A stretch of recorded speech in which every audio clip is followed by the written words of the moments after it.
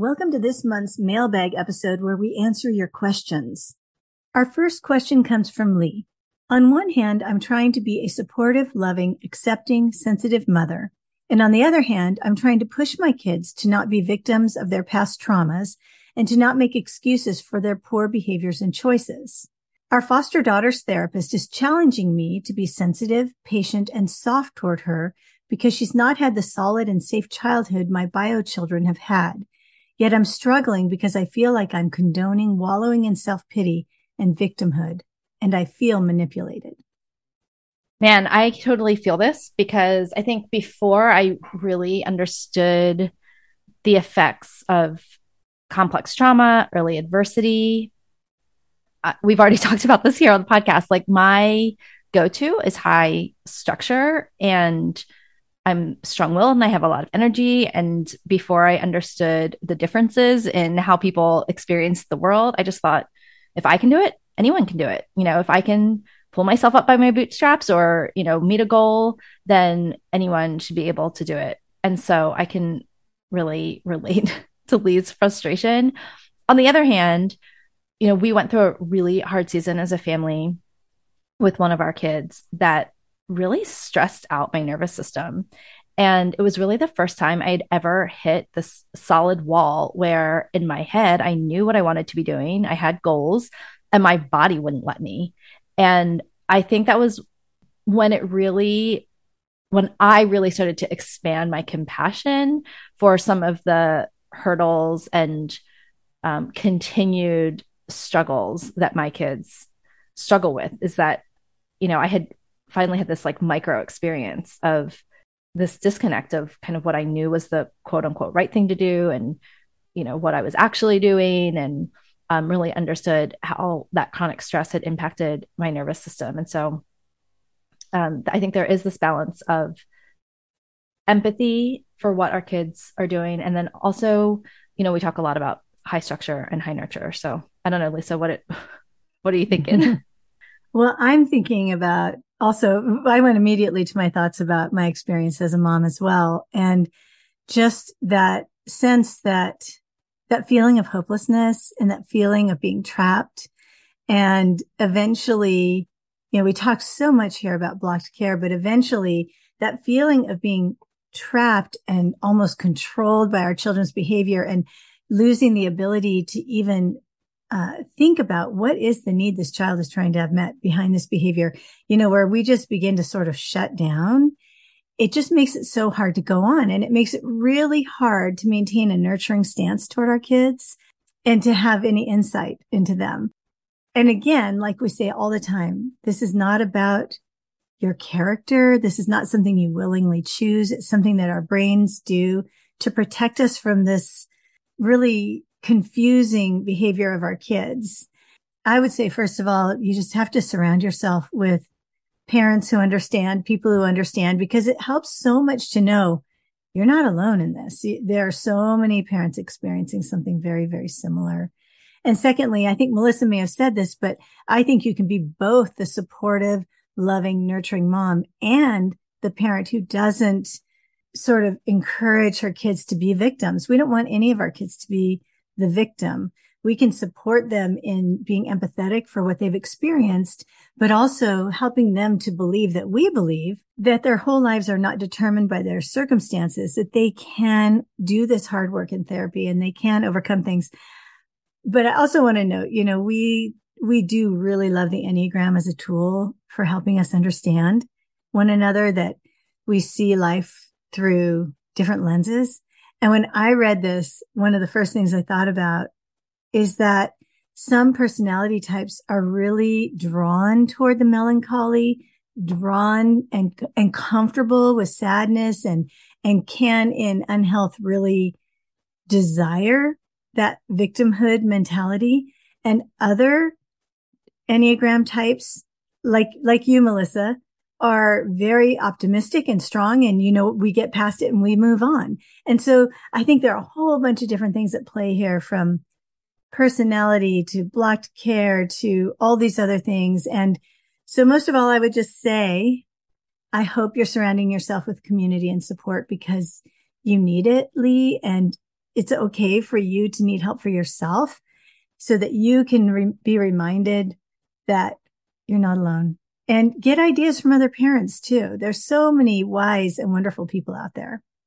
Yeah, what I'm thinking about is kind of this parallel. So Lisa, you read that the therapist was challenging her to be more sensitive and patient. And so I think immediately I get the sense like there was some defensiveness there of like, but if I do that, then there will be this victimhood.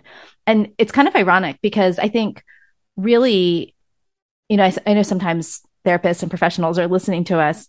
If a parent comes to you and is really struggling in this space to have curiosity around behavior, that is one of the telltale signs of blocked care.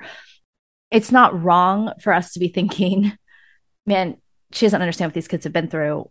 She really needs to have more compassion. But to start there is always going to be met with resistance. When parents are in that blocked care, what they need is empathy of, yeah, I know it's really hard to parent kids with these types of behaviors. It's hard to feel manipulated. It's a long road. It's, all of that empathy. And that allows the nervous system to kind of remain open and then gain that curiosity back and do the work of, can I make peace with, radical acceptance with where we are in order to move forward.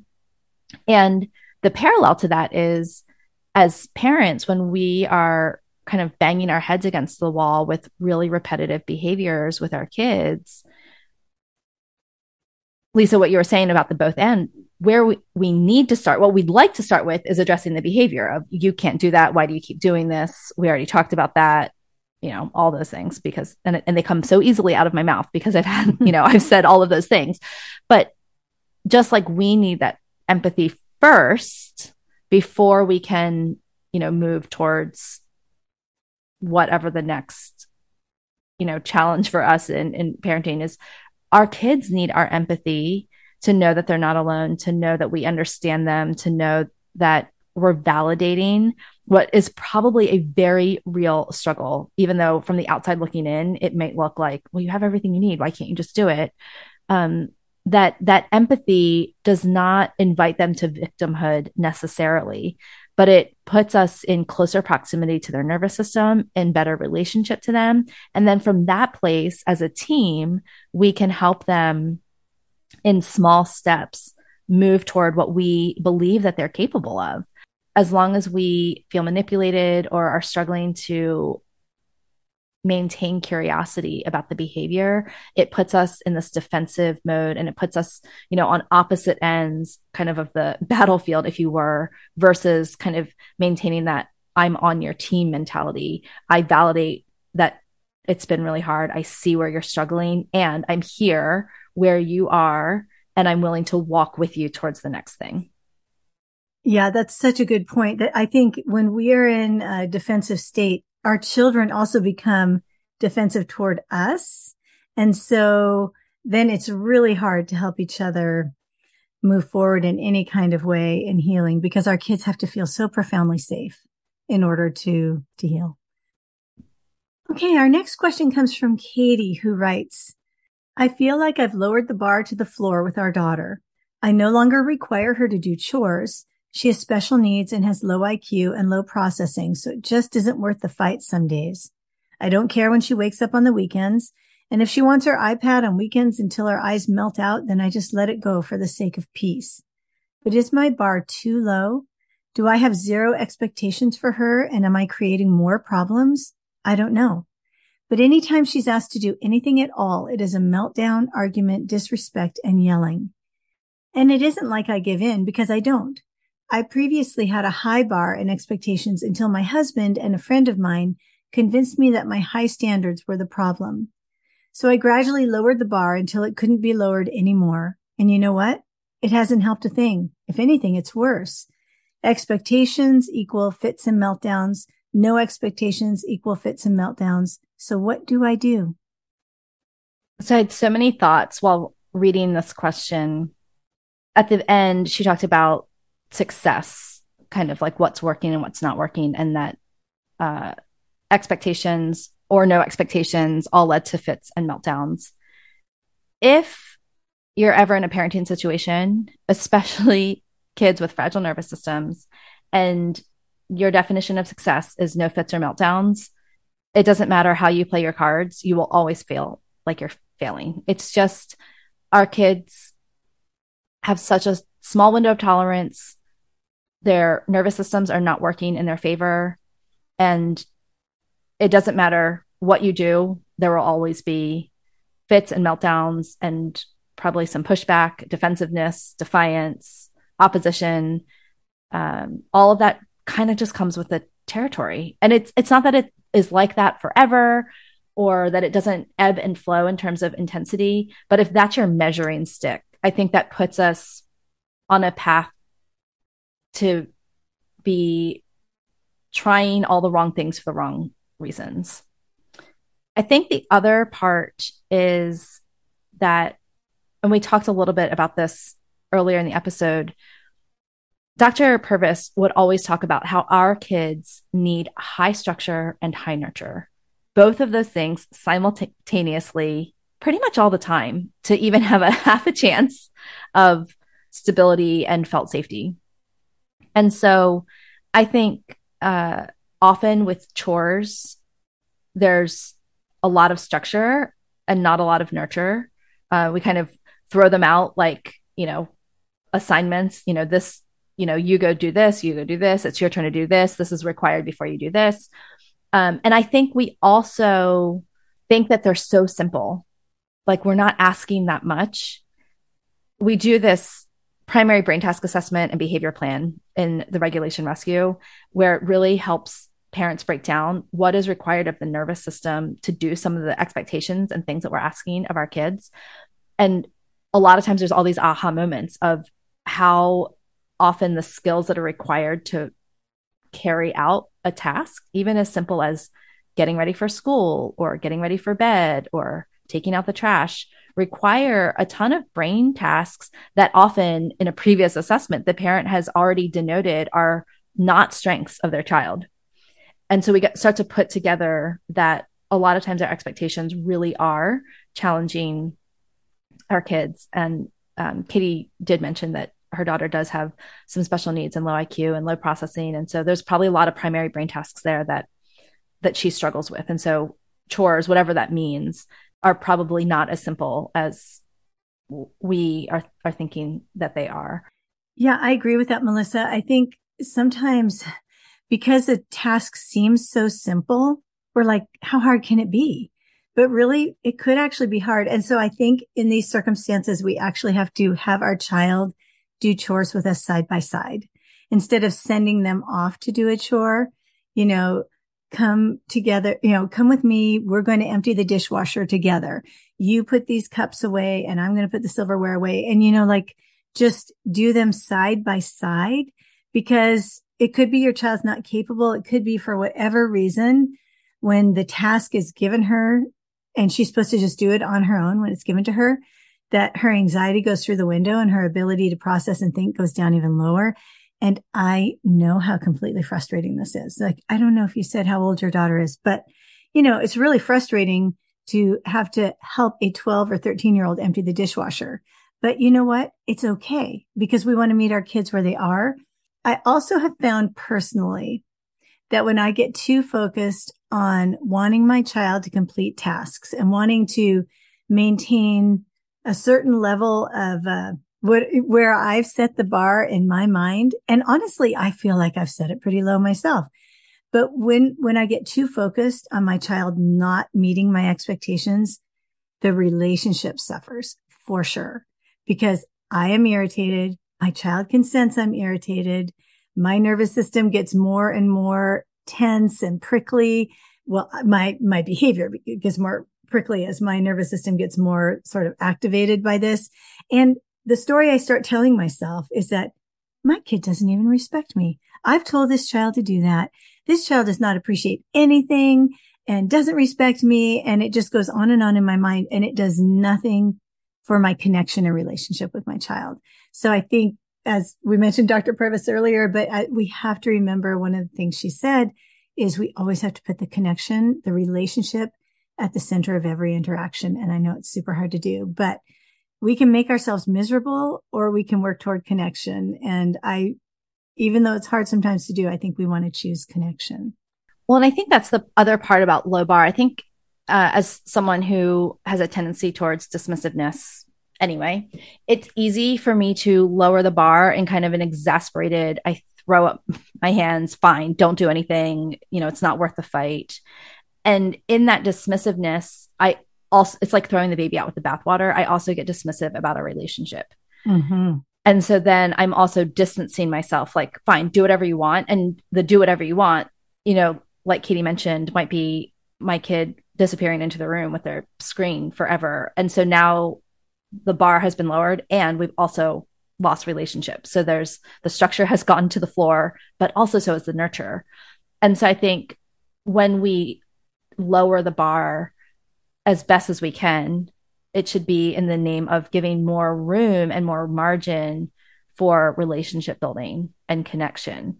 So, we have, I think I've talked about this before. I don't know if I've talked about it here on the podcast or if I was talking about it in the village, but our family has become obsessed with cornhole this year. It started in the tournaments. spring. Yeah. And my husband is the most obsessed, but it has created surprisingly a lot of backyard together time. And even some of our kids who tend to be our more melancholy, less likely to engage, have enjoyed playing. And part of me wonders if it's because it's so rhythmic and repetitive. So I have all this brain science, like, of course it would make you feel better. Of course it would, pull you out of your depressive state. Yeah. And there's a little bit of competition and it's teams and we mix the teams up. But anyway, we homeschool our youngest still, and he is pretty far behind academically. It's not his strong suit. And it could be really easy to say that academics needed to be our priority, in like kind of parallel to chores, like, that this task oriented, like we have to get these things done. And I have talked before about how we have really lowered the bar in terms of homeschooling because our definition of success is not academics. It's actually relationship and a lot of other things. We have lowered the bar in school a ton this summer in order to let our youngest play a lot of cornhole with my husband. They play in the backyard whenever my husband isn't in a meeting.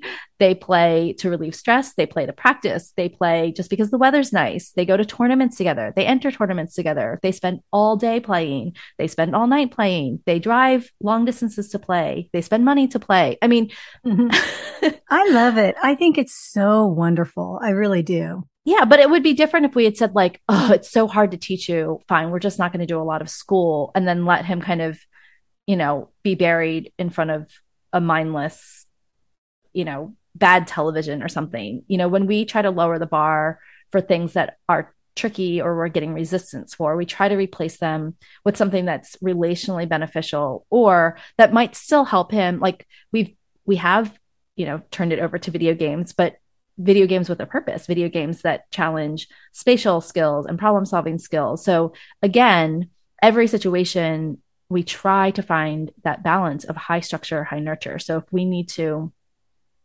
say you don't have to do like book work, schoolwork today, you can have some video game time or you can have 8 hours of video game time. That might be the high nurture piece. The high structure piece is we choose the video game. These are the video games, or we might not choose it, but here are 2 or 3 that we know will be beneficial. And maybe chores aren't the place where you can raise the structure right now in your relationship. Like maybe that's still too triggering. Maybe it's still too tricky.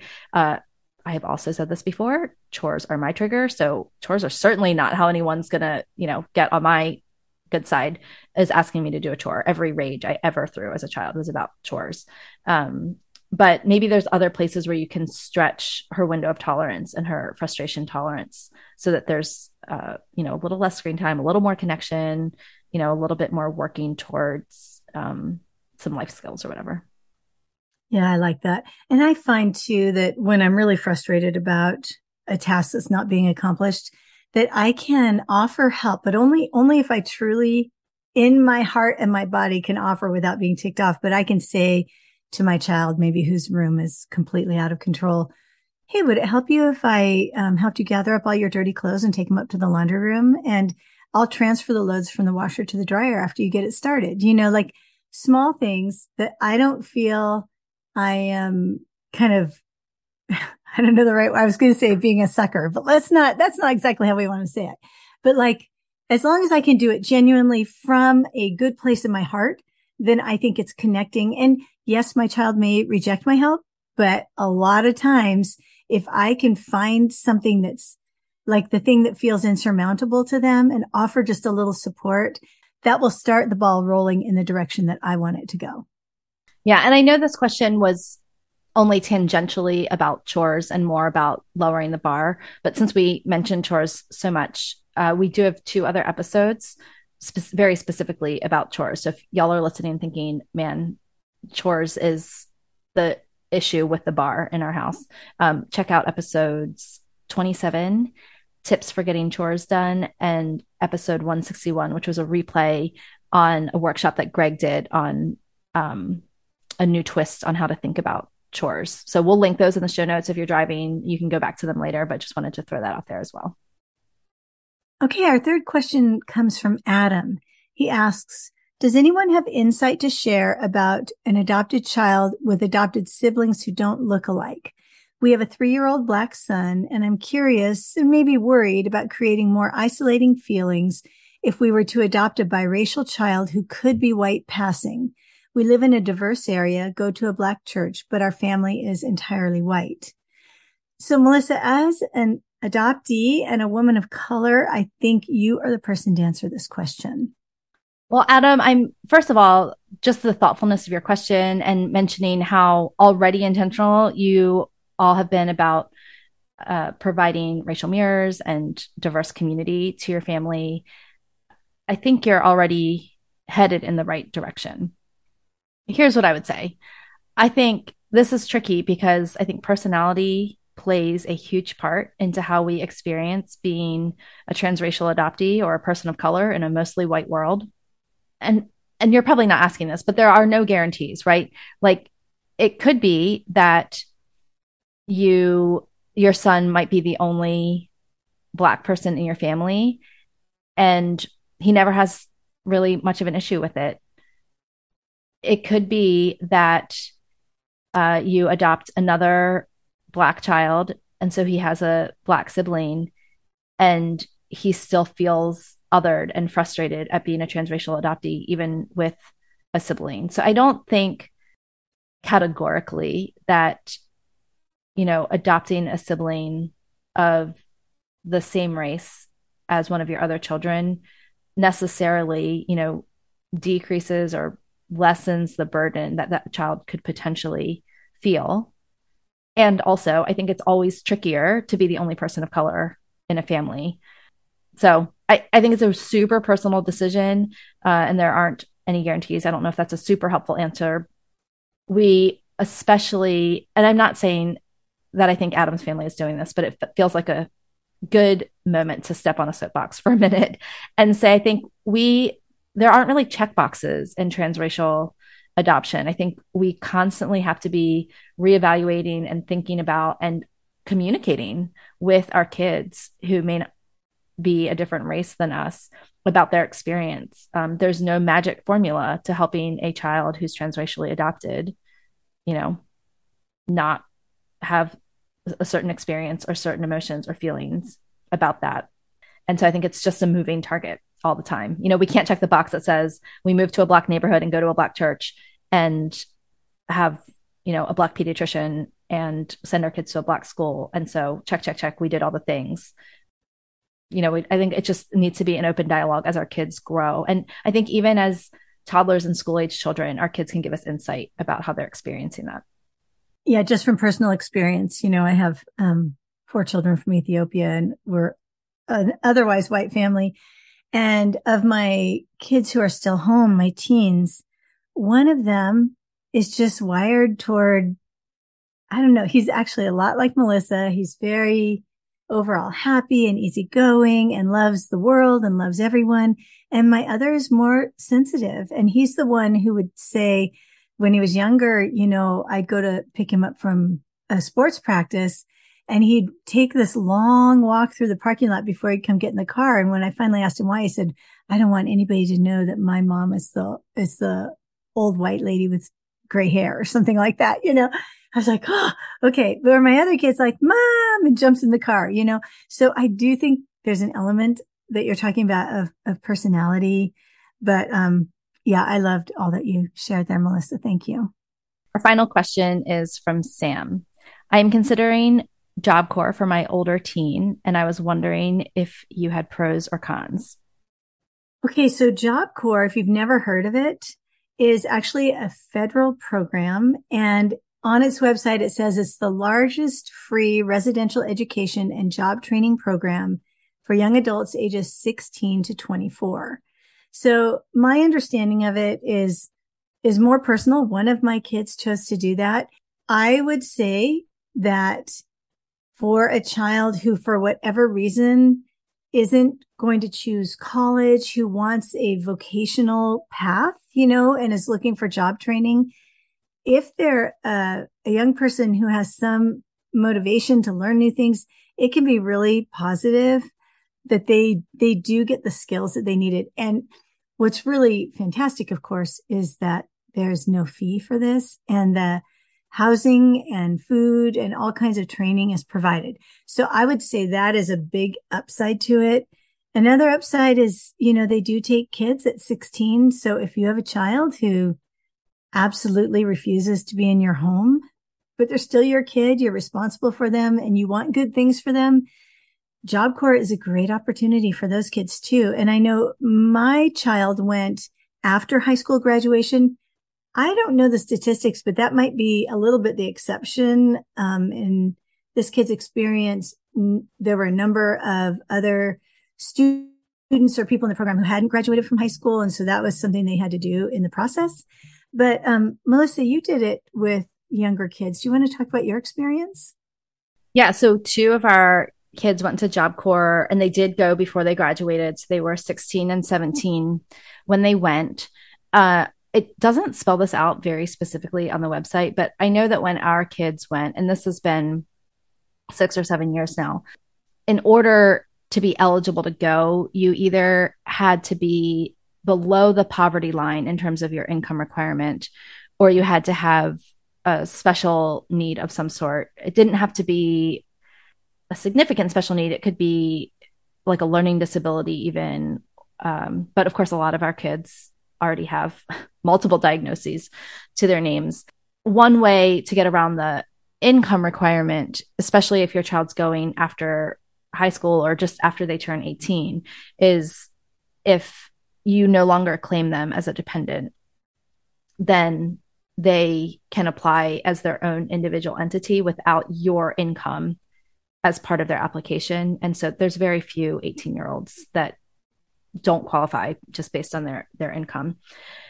But because of that, I think, just know that they're in a demographic of a lot of the kids have early adversity. The ACE score among Job Corps participants is high. It is highly structured in some senses where you have to get up by a certain time. There's kind of like chores to do. I would say it's kind of in between like military school and regular college, where like in college, no one's really making you do anything. Your room can be a mess. But there are inspections, and you have to keep your, place reasonably tidy. And there's classes, from 9 to 3 or 4 every day. So it has a lot of structure, and you're there for a purpose. You're not just there to hang out. You're there to go, get your education.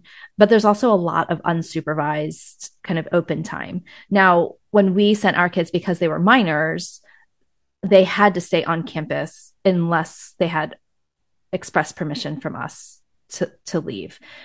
And so there was that type of structure that kind of helped us know that, they were reasonably safe and hopefully, making good decisions. But the other thing I think that can be tricky is if your child, struggles with addiction, even smoking or defiance, they have a pretty zero tolerance policy. And so the attrition rate is pretty high. At least it was when our kids were there. I think within the first month, like half of their class had been dismissed.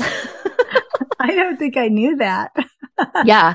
Yeah. So, Wow. I mean, so in some senses, like that does kind of help the morale in some ways because they don't keep kids that are really struggling there. They just remove them. And so eventually it kind of trickles down, but they're constantly kind of starting new classes of kids. So when our kids were going, this is well before COVID, I have no idea what it looks like now, but there was a new cohort of kids that came in almost every month. So there's kind of this constant like turnover.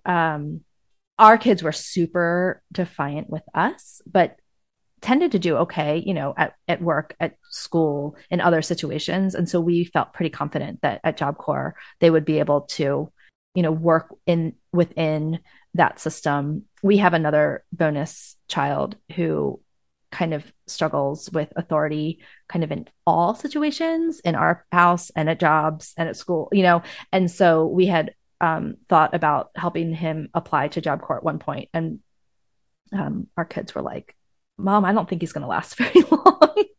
So I think you just have to know your kid. It certainly doesn't hurt to try, but if you do think that your child has a higher, dropout or it might not be successful, and one of your definitions of success is that you need them not to be in your house anymore, then I would say, have a plan B. That's good advice. Yeah. And I think some kids are going to thrive in it because it's not academic. And so some of our kids who maybe aren't as successful academically might really kind of rise to the top in this kind of program. And that can feel really good for them. So it's really a different experience for every kid. Also, again, I don't know a ton about it, but even though it's a federal program, every state has their own admissions and, different states offer different kinds of training courses. So if you're interested in it, I would look into it and see if it's something that might work for your family. Yeah. And you can cross state lines to go You to can.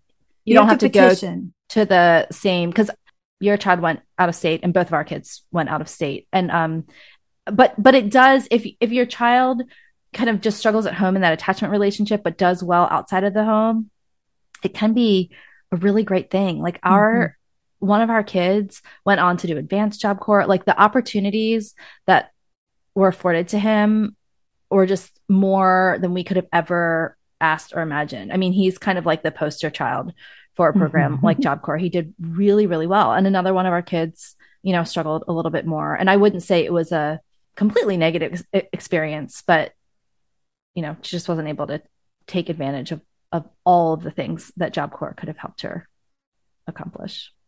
I'd say it's worth exploring if it sounds like it could be a good fit for your family and your teen or young adult. But just be aware of the pros and the cons, that there will be some things that you'll probably think, gosh, I wish my child wasn't being exposed to this or that.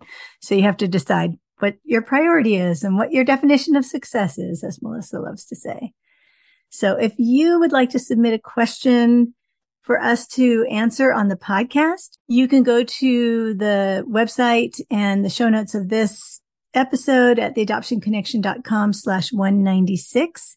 You'll see a little button there where you can just push that and record a simple voice message for us that we will hear. And we would love to hear your questions. We really enjoy answering them.